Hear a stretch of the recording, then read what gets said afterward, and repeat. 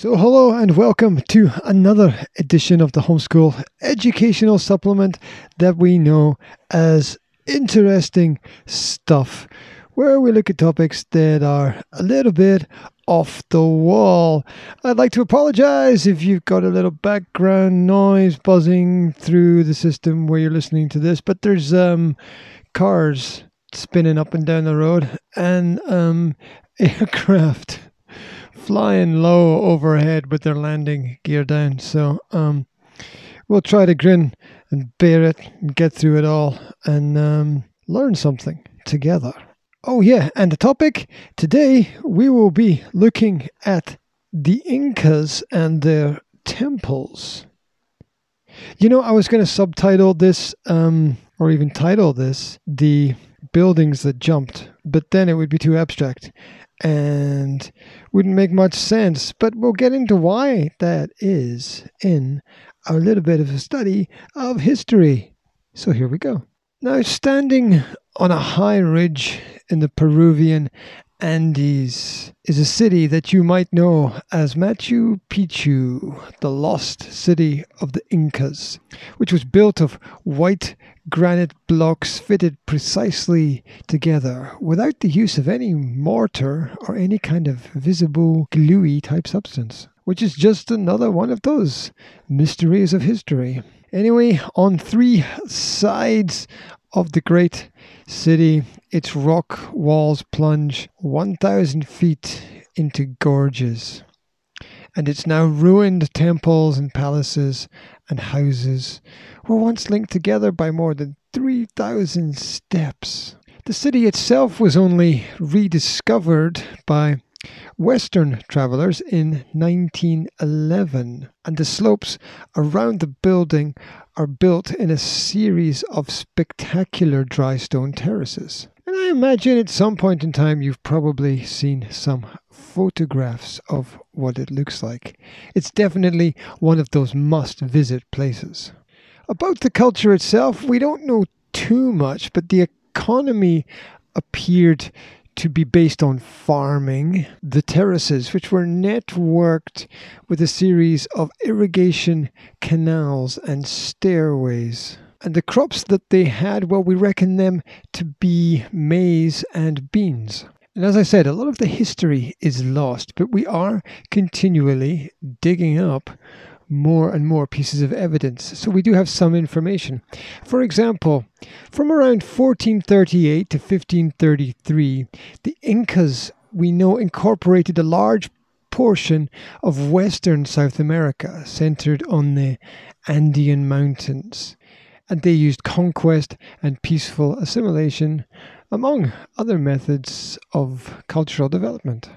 At its largest, the empire joined Peru, western Ecuador, western and south-central Bolivia, northwest Argentina, and a large portion of what is today Chile. So it's probably worth getting a little map out and checking out just how large it was. Its official language was Quechua. I've probably pronounced that wrong. And as far as religion goes, there were many local forms of worship that persisted in temples. But most of the leadership appear to have encouraged worship of a sun god, which they viewed as sovereign above all other cults. And it's also interesting to note how many of the ancient civilizations around the world actually did worship a sun god or even the son of a sun god. Now, the large Incan Empire functioned mostly without money and without markets. Instead, exchange of goods and services was based on reciprocity between individuals and among individuals, groups, and the ruling classes. Taxes consisted of a labor obligation of a person to the empire. The Inca rulers, who theoretically owned all the means of production, reciprocated by granting access to land and goods and providing food and drink in celebratory feasts for their subjects. And it does sound a little bit like communism to me. But you know what? If you're happy, you're happy. Now, to put the building genius of the Incas into perspective, it's worth noting that on the 21st of May 1950, there was a giant earthquake in the center of what would have been the Incan Empire. And although the modern buildings of the region were completely devastated, the ancient stone foundations on which they were built, including the walls of all the Incan temples, stood up to the worst of the shocks. So, did they know something that we don't? Well, the Incas were master stonemasons who employed two main techniques for building their fortresses and temples. In one, irregularly shaped blocks of granite, some weighing up to 100 tons, were fitted together without the use of any mortars. And in the event of an earthquake, the huge interlocking stones simply jumped up and then settled back down into place as if nothing had ever happened. The other method of building was to use smaller rectangular blocks of stone laid horizontally and held together with small joints. The great age of Inca building was in the 15th and early 16th centuries, when the empire was at its height. Granite blocks, which came from the quarries round Cuzco, were roughly hewn and transported to the capital on sledges dragged by vast teams of workmen.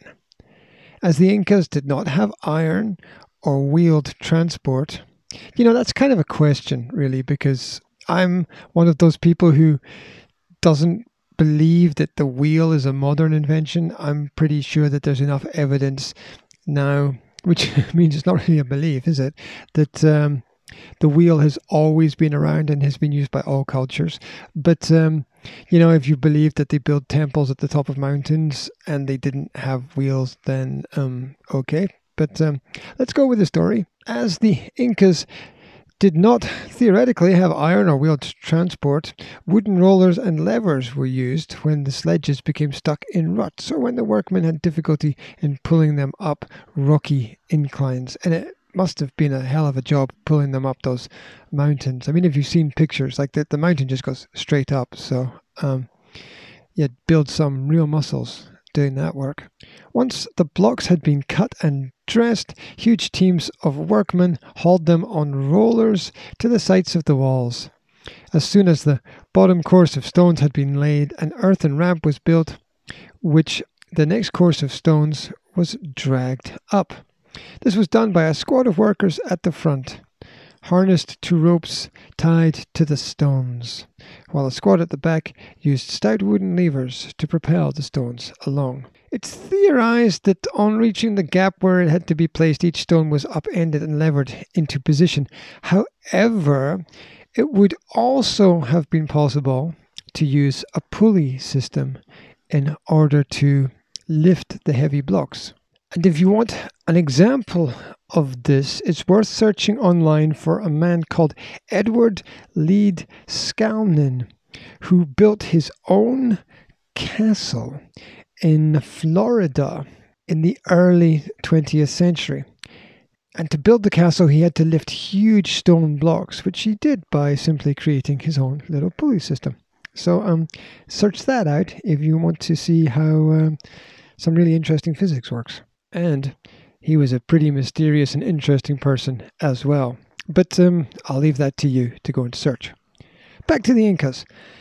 The Incas' domestic buildings, usually rectangular in form, were built mainly with local stone. Typical features included trapezoid doors and windows, broader at the bottom than at the top, which together with beveled edges of stone made spectacular patterns of shadows as the sun blazed across the sky and cast down on the culture. Now, obviously, to be able to create such buildings and such art, they needed some form of measurement and mathematics. And their physical measures were based on human body parts. Units included fingers, for example, the distance from the thumb to the forefinger, and palms and cubits, and also wingspans. The most basic unit of distance that they used was 1 pace, which makes you wonder how you would really measure it exactly the same if you had 1 tall person and 1 short person. But never mind, I'm sure they had some kind of standardization. And to measure larger areas, they used wingspans. It also seems likely that distance was often interpreted by 1 day's walk. For example, the distance between certain way stations or stopping points varies widely in terms of physical distance as the crow flies, but far less in terms of time to actually walk that distance. So I guess they used what worked, and it seemed to work quite well. And of course, because much is unknown about the culture, there are many mysteries and myths that surround who they were and what they worshipped and how they built their buildings. Because it's obvious that architecture was extremely important to the Incans, with a lot of their surviving textiles reflecting architectural motifs. And most people who have studied Machu Picchu will tell you that it appears to have been constructed by expert engineers, especially as the prime Inca structures were made of stone blocks that fitted together so well that a knife could not be placed between the stonework. And add to that these constructions have survived for centuries, and you have a little bit of a historical puzzle there.